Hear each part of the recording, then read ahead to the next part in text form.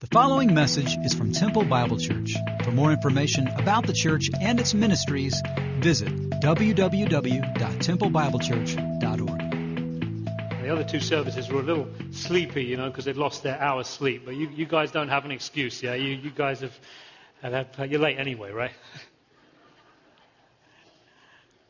So let's turn to Mark chapter 12, and it begins like this. It says, "He then began to speak to them in parables. A man planted a vineyard. He put a wall around it, dug a pit for the winepress, and built a watchtower. Then he rented the vineyard to some farmers and went away on a journey. At harvest time, he sent a servant to the tenants to collect from them some of the fruit of the vineyard. But they seized him, beat him, and sent him away empty-handed. Then he sent another servant to them. They struck this man on the head and treated him shamefully. He sent still another, and that one they killed. He sent many others. Some of them they beat, others they killed. He had one left to send, a son whom he loved. He sent him last of all, saying, 'They will respect my son.' But the tenants said to one another, 'This is the heir. Come, let's kill him, and the inheritance will be ours.' So they took him and killed him and threw him out of the vineyard. What then will the owner of the vineyard do? He will come and kill those tenants and give the vineyard to others. Haven't you read this scripture? The stone the builders rejected has become the capstone. The Lord has done this, and it is marvelous in our eyes." Then they looked for a way to arrest him, because they knew he had spoken the parable against them, but they were afraid of the crowd, so they left him and went away. Later, they sent some of the Pharisees and Herodians to Jesus to catch him in his words.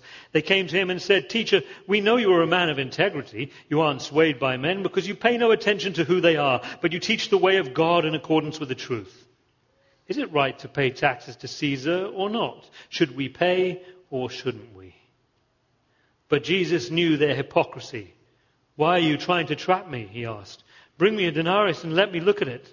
They brought the coin, and he asked them, "Whose portrait is this, and whose inscription?" "Caesar's," they replied. Then Jesus said to them, "Give to Caesar what is Caesar's, and to God what is God's." And they were amazed at him. Let's pray.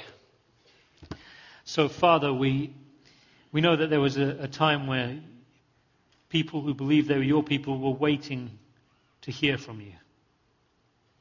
Waiting for you to come to them in the person of Jesus. And then you came to them and you spoke to them, and they didn't hear, they didn't listen, they didn't recognize your visitation. Father, we pray that we would not make the same dark and terrible mistake. That when you speak to us, even this morning, we would be open to everything you have for us. In Jesus' name, amen.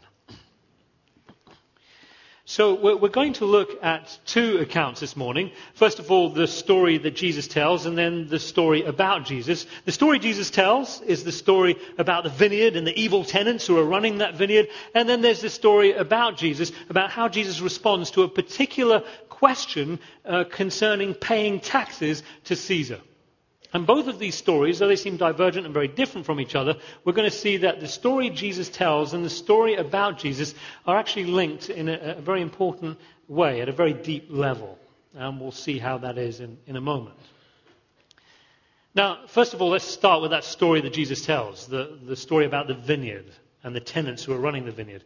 This type of story, as most of you probably know, is called a parable. Now, sometimes when we think of a parable, we think of a story or a teaching tool to kind of get a point across in a clever way. Or when we think of a parable, we may think of a kind of a cautionary tale, a story with a moral tagged on the end. Or perhaps we think of it as an illustration or example of something or other. Well, a parable contains elements of all of these things, of course. But a parable is so much more than that. It's so much more than that.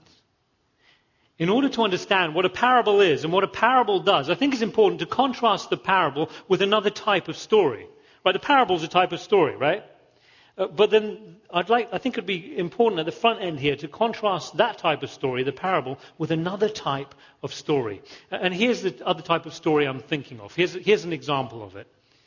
The earth is flat. Okay, that's hardly a story, but it's part of a story. And if you know that the earth is flat, then there's certain things you're not going to want to do. Like you may not want to drive too far in any particular direction because you might fall off the edge of the earth, right?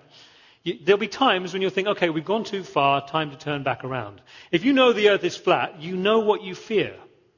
If you know the earth is flat, you know what you hope for. You hope to live toward the center of that flat earth, far away from the edge of all things, if you know the earth is flat. Some stories are like that. They may be a true story, or they may be completely fictitious. That's kind of irrelevant, actually. But for the important thing is this: for the people who believe that story establishes the boundaries of their reality, and it brings stability to their lives. That's one of the advantages of these big stories like this, is that they bring stability, a sense of safety and security, a sense of certainty. Because you know where you are in this world, and you know what to do. And we have a name for stories like that, and we call them meta-stories or meta-narratives. A meta-narrative is really just a shorthand for big, overarching story that establishes the boundaries of our reality and brings stability to our lives. But instead of having to keep saying big overarching story which establishes the boundaries of our reality and brings stability to our lives, we can save some time this morning. We just use the shorthand, okay? So meta-story or meta-narrative. So let's say you're living in this meta-story, this meta-narrative, right? And you're enjoying that warm feeling of knowing that the earth is flat, so you know where you are, that warm feeling of security and stability and safety, because you know where you are, you know what to do. And then along comes someone who's been living in this story with you, and they say, look, I've been making some really interesting calculations, and I've been making some really interesting observations. And you know what? You all are wrong. You're just wrong. The earth is not flat, it's round, it's a sphere, it's a globe. Imagine what that does. What does that do? I mean, in this case, it literally turns their world upside down. When you first hear a story like that, all your sense of place in this world, your security, your safety, your certainty, that all goes out the window. It's all in jeopardy, right?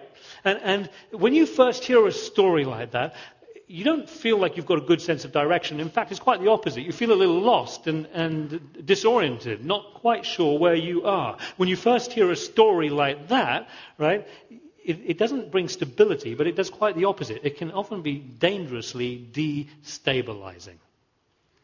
And we have a name for those kinds of stories too, and we call them parables. You see, parables function in the same way as the man who goes to an entire world that believes that the earth is flat and says, no, the earth is not flat, the earth is round, it's a sphere, it's a globe. The parable functions in the same way as the man who goes to an entire world who is thoroughly convinced that the earth is at the center of the universe and says, no, the sun doesn't go around the earth goes around the sun. You see, there are different types of story, but if we were to put them on some sort of spectrum, some sort of scale, parables would be at the exact opposite end as meta-narrative. Because meta-narratives, that kind of story, establish reality and bring stability to our lives. Parables turn the world upside down. So, when Jesus is sharing a parable, when Jesus starts to talk here about vineyards, and he starts to talk about the evil tenants who are running those vineyards, he's not just using a kind of an illustration or example of something or other. He's not just telling a cautionary tale with a moral tagged on the end. It's much more than that. Jesus is turning their world upside down. Jesus is destabilizing their carefully balanced lives, their carefully balanced world. Jesus is leaving them lost and disoriented, because that is what parables do. As one author puts it, parables pour fire on the earth. Parables pour fire on the earth. And here's how Jesus is pouring fire on the earth in this parable. So the meta story, the meta narrative which the Pharisees were all living in was this. This was part of Jewish history. Babylon had crushed Israel. They had devastated Israel and taken them off into captivity. Now in the place cast in the role of Babylon was Rome. Rome was their new Babylon. Rome devastated Israel. Rome oppressed Israel. And the Pharisees, they cast themselves as what? Well, as the heroes, of course. They cast themselves as the prophets of old. The prophets who were always calling Israel back to God, calling Israel back to covenant faithfulness. They cast themselves in the line of the prophets. And Jesus comes with his parable and he says, no, the earth is not flat, it's round. With this parable, Jesus says, no, the earth is not at the center. The sun doesn't go around the earth goes around the sun. He says, you think that you are faithful to God's covenant. You think that you are true Israel. You think that you are in the line of the prophets. But you're not.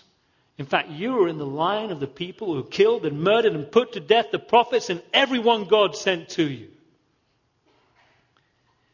And as the words fell from Jesus' lips, as this parable comes out of Jesus' mouth, the Pharisees couldn't help but draw the shocking conclusion that Jesus was making. You are Babylon. You are the oppressor of my people, of Israel. In Isaiah chapter 5, the prophet says this. He says, I will sing for the one I love a song about his vineyard. My loved one had a vineyard on a fertile hillside. He dug it up and cleared it of stones and planted it with the choicest vines. He built a watchtower in it and cut out a winepress as well. Then he looked for a crop of good grapes, but it yielded only bad fruit. Does this sound a little familiar? Should do. He goes on. He says, now you dwellers in Jerusalem and people of Judah, judge between me and my vineyard. What more could have been done for my vineyard than I have done for it? When I looked for good grapes, why did it yield only bad? Now I will tell you what I am going to do to my vineyard. I will take away its hedge and it will be destroyed, and I will break down its wall and it will be trampled. I will make it a wasteland, neither pruned nor cultivated, and briars and thorns will grow there. I will command the clouds not to rain on it. The vineyard of the Lord Almighty is the nation of Israel. And the people of Judah are the vines he delighted in. And he looked for justice, but saw bloodshed, for righteousness, but heard cries of distress. You see, Jesus' parable is straight out of Isaiah chapter 5. And so this would have been very, very familiar to his listeners, the people who were hearing this parable. They would have immediately recognized the imagery from Isaiah. And verse 3 of this is particularly poignant because he says, now judge between me and my vineyard. And they do. The people in Jesus' parable do just that. And they choose the vineyard. They choose their land, their inheritance. They choose themselves over God. And they say, look, let's lay a trap for the son. Let's kill the owner of this vineyard and then it will become ours. I just want to stop and make an application point here. Because this is a story about people who believe themselves to be God's own people. I mean, they were thoroughly convinced of it. And yet they couldn't stand to hear the voice of God. In fact, they did everything they could to silence the voice of God.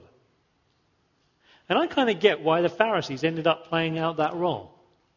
Because in a time of foreign occupation, I mean, put yourself in their position. In a time of foreign occupation, the last thing you want to hear is, love your enemy. Pray for those who willfully use you. Do good to those who hate you. Bless those who curse you.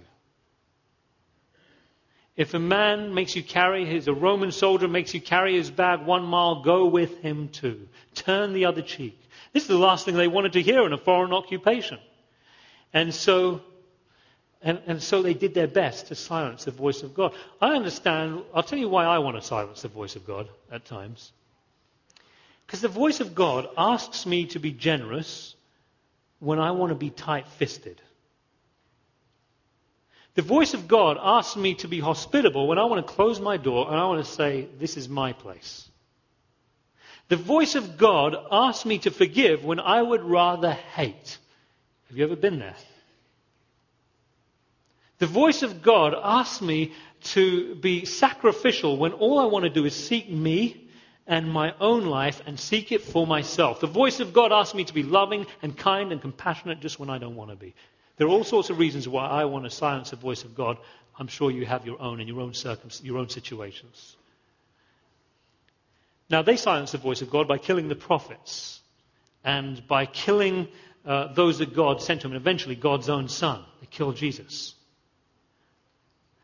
Now, we're not going to go out and kill a prophet, but all of this is a scary thing, all of this was done in the name of God and in the guise of religion.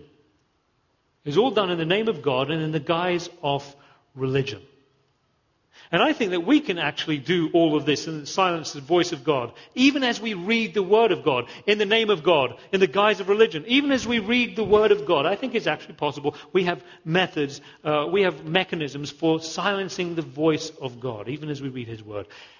Take, for example, this parable. If we take this parable or any of the parables and turn them into nothing more than a cautionary tale with a short story with a moral tagged on the end, if it's nothing but a teaching tool to get the point across in a clever way, if it's nothing more than a kind of illustration of or example of something or someone else, then we're already avoiding what a parable is and what a parable does. The question for all of us this morning is, are we willing to let this parable, as all of Jesus' parables,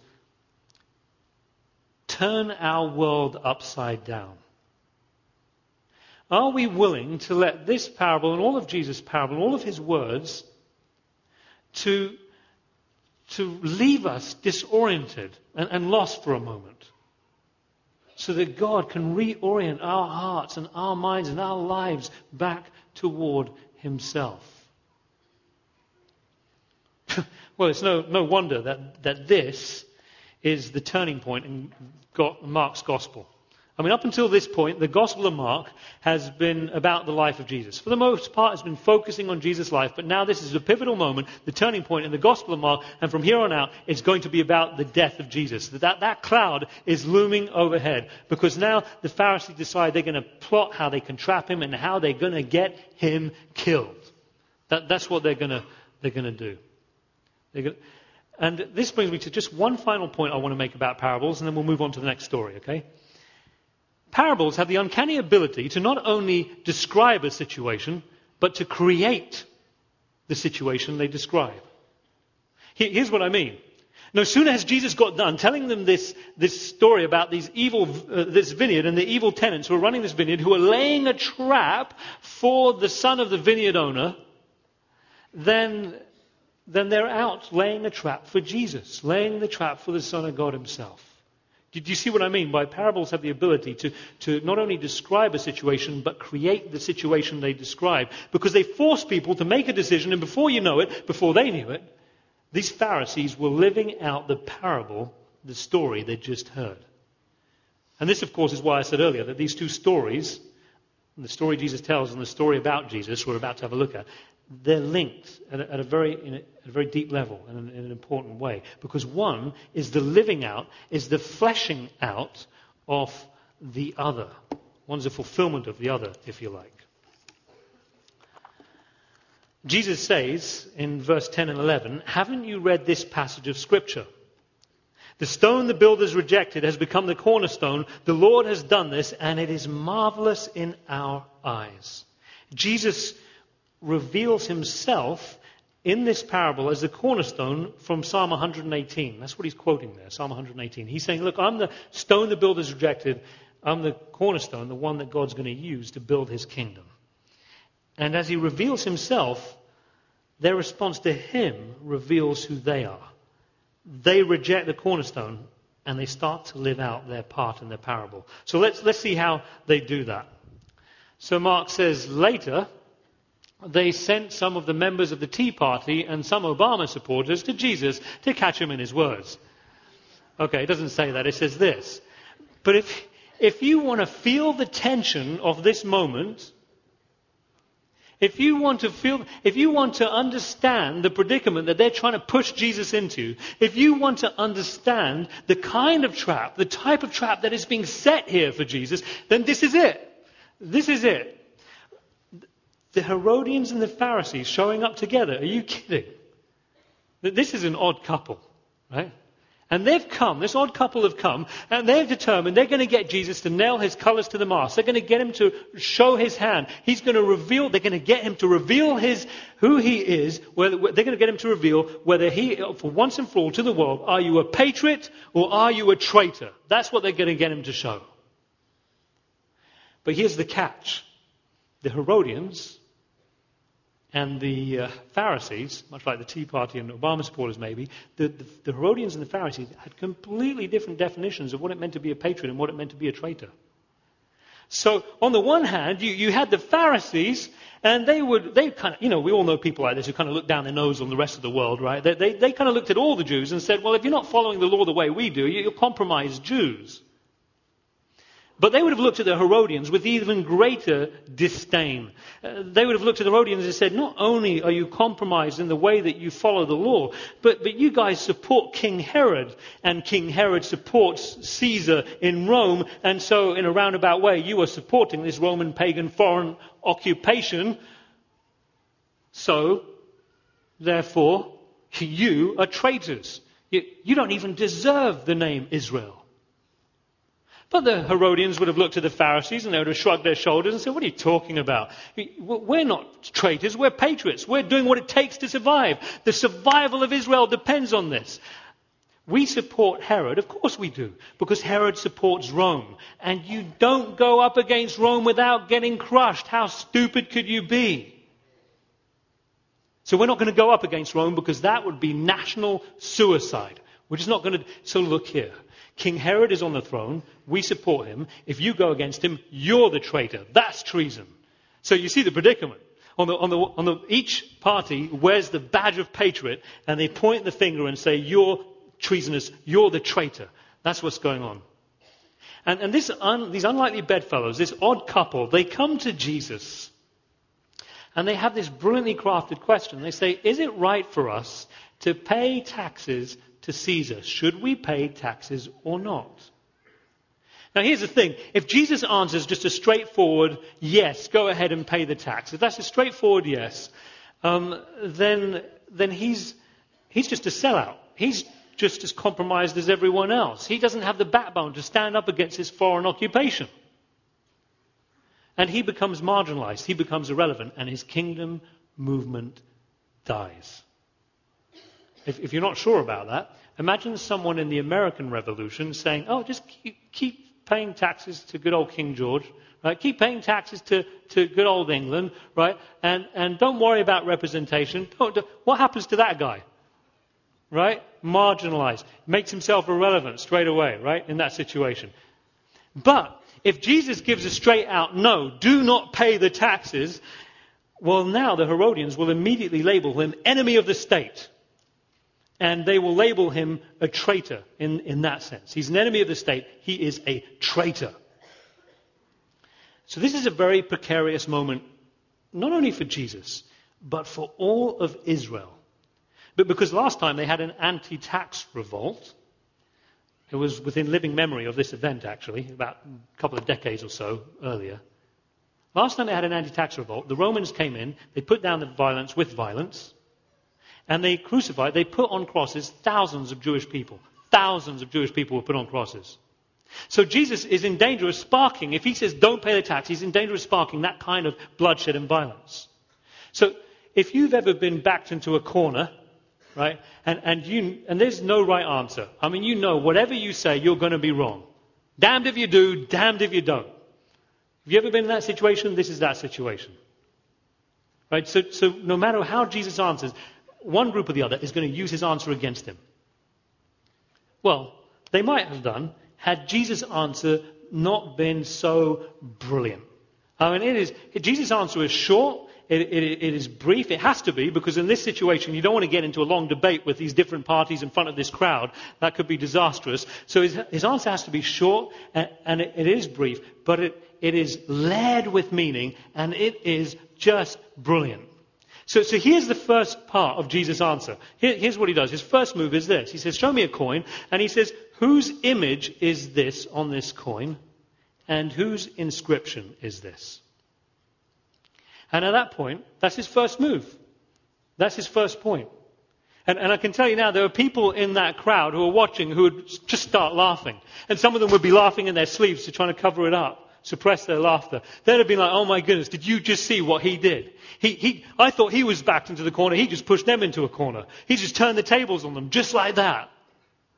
Now, you and I, we might be watching and thinking, well, I don't see that he's getting ready to make a point, but he hasn't made a point yet, has he? He hasn't made a move yet. Oh, but he has. Yeah, you see, the move he's made is this.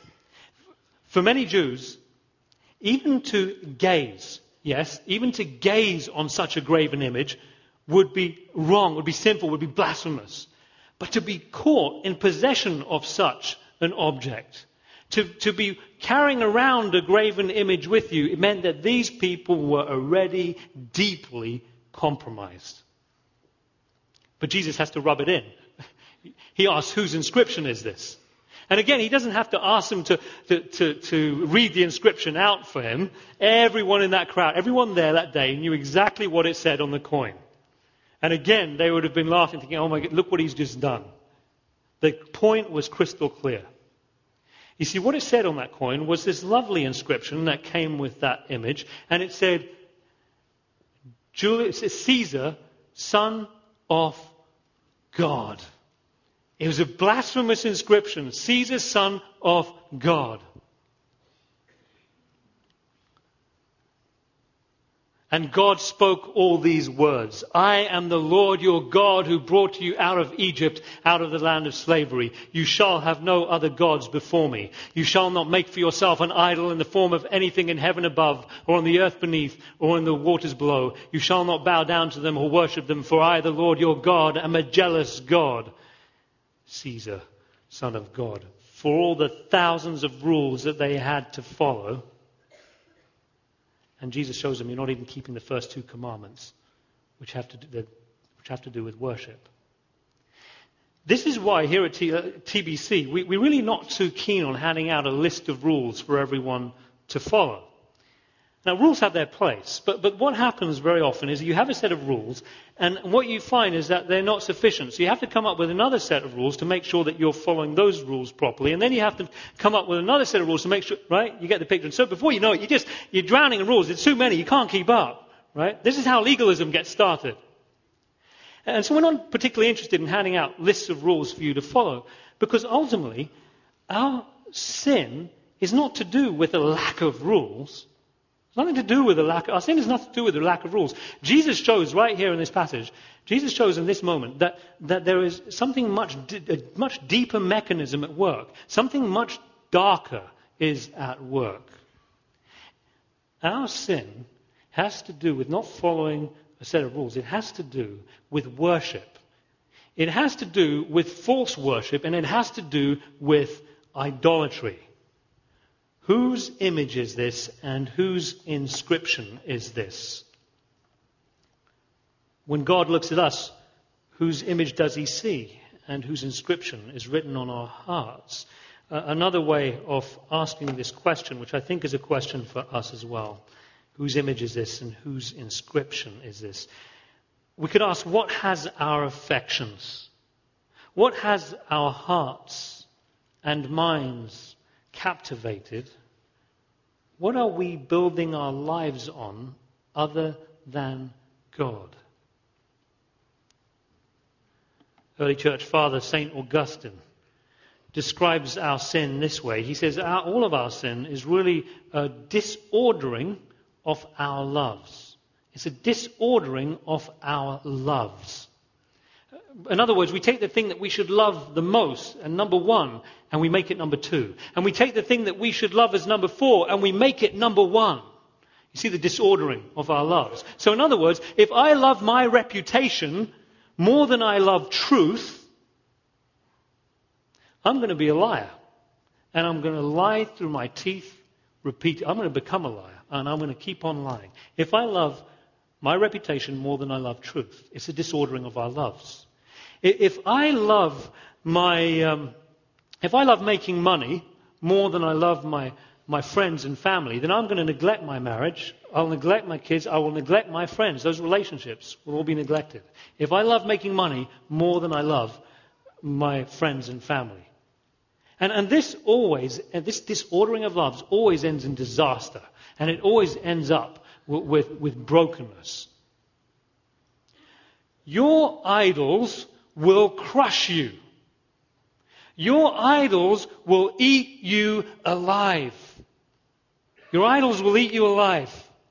And the only way that we can reorder this disorder, reorder our loves, is to make God supreme, to worship Him only.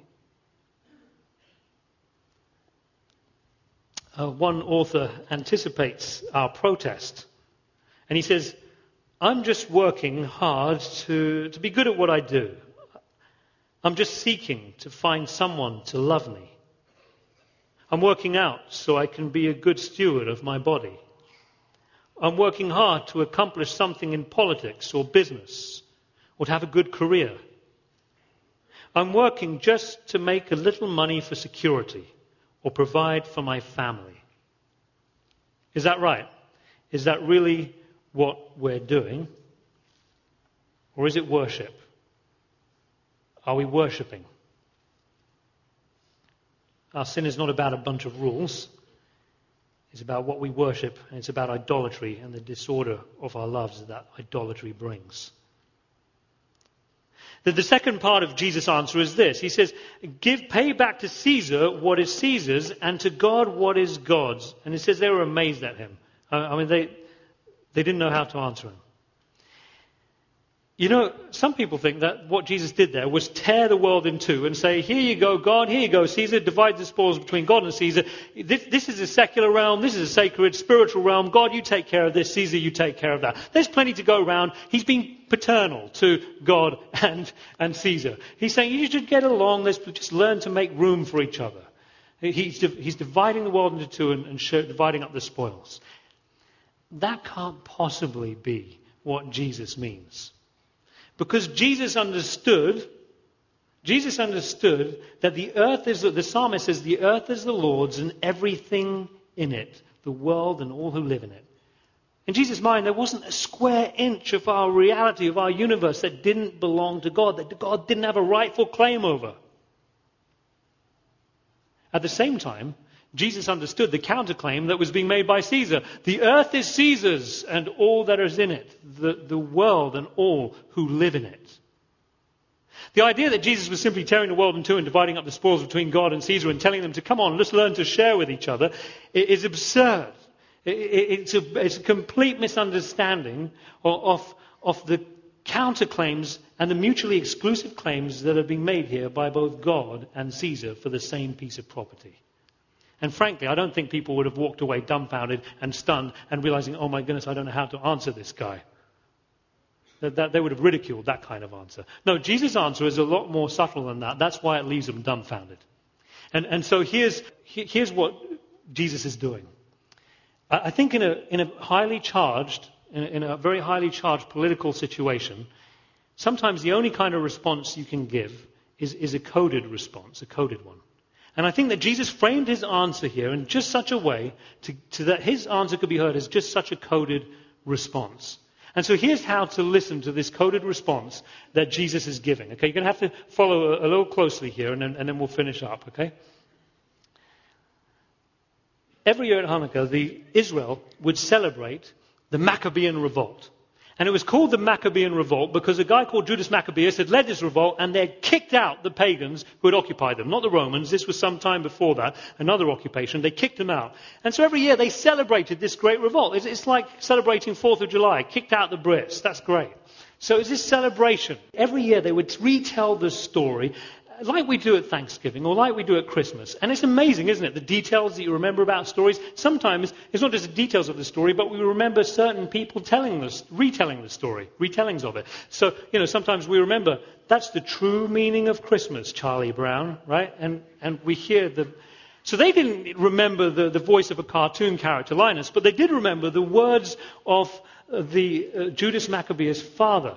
His dying word, the father of the leader of the revolt, his prophetic and dying words. That's what they remembered. And his dying words were this. He said, Judas Maccabeus has been a mighty warrior from his youth. He shall rally around you all who observe the law and avenge the wrong done to your people. So he's prophesying this revolt that will take place around his son, Judas Maccabeus. And his dying words are this: pay back the Gentiles in full and obey the commands of the law. Pay back the Gentiles in full and obey the commands of the law. Pay to Caesar what is Caesar's, Jesus says, and to God what is God's. This would have immediately been heard as a revolutionary saying. Pay back to Caesar what he's owed. Render to Caesar what he deserves. What had Jesus just done? Had he told them to revolt, or he told them to pay the tax? He had done both. He had done neither. Nobody could deny that this saying was revolutionary, but nor could anyone say that Jesus had forbidden payment of taxes. He wasn't advocating compromise with Rome, but nor was he advocating straightforward anti-tax revolt that would end in violence. You see why I say his answer is short, but it is brilliant, and it is led with meaning. What Jesus does here is he avoids the either-or that they're trying to push him into, and he points to his own kingdom agenda as the radical response to their situation.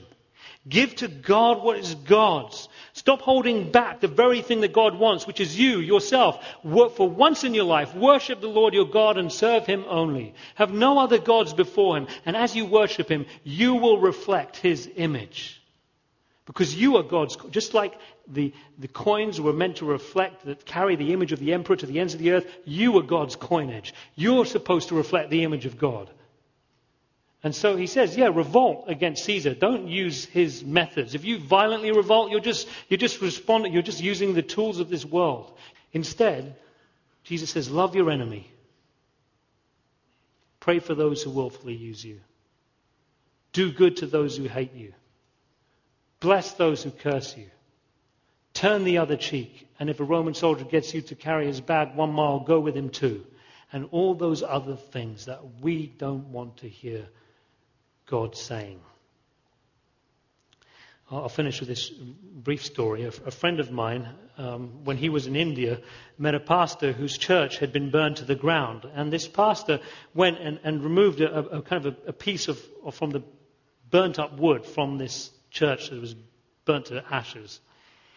And my friend asked him, what are you doing with that? And he said, I'm going to keep this. Why do you want to keep it? He says, because I want to remember. And when we find these people, this neighboring village or whoever it is who's done this, when they finally start following Jesus and they worship Jesus as God and King and Lord of all the earth, we're going to remember together and we're going to celebrate. And my friend said he hates that guy. And I think I know what he means. Let's come before God in prayer. Father, we so often come to you and we say that we want to hear your voice. Please speak to me, Jesus. And sometimes when you speak, we wish you hadn't. Father, we don't want to be like those who missed you and silenced your voice in the name of God and in the guise of religion. Father, help us to remain open to having our world turned upside down. Help us to remain open to being left disoriented and lost for a moment so that you can reorient our lives, our hearts, our minds back to you. Father, we want to carry your image into this world. Help us to reorder our loves, to make you supreme, to worship you alone. In Jesus' name we pray. Amen. And we're dismissed.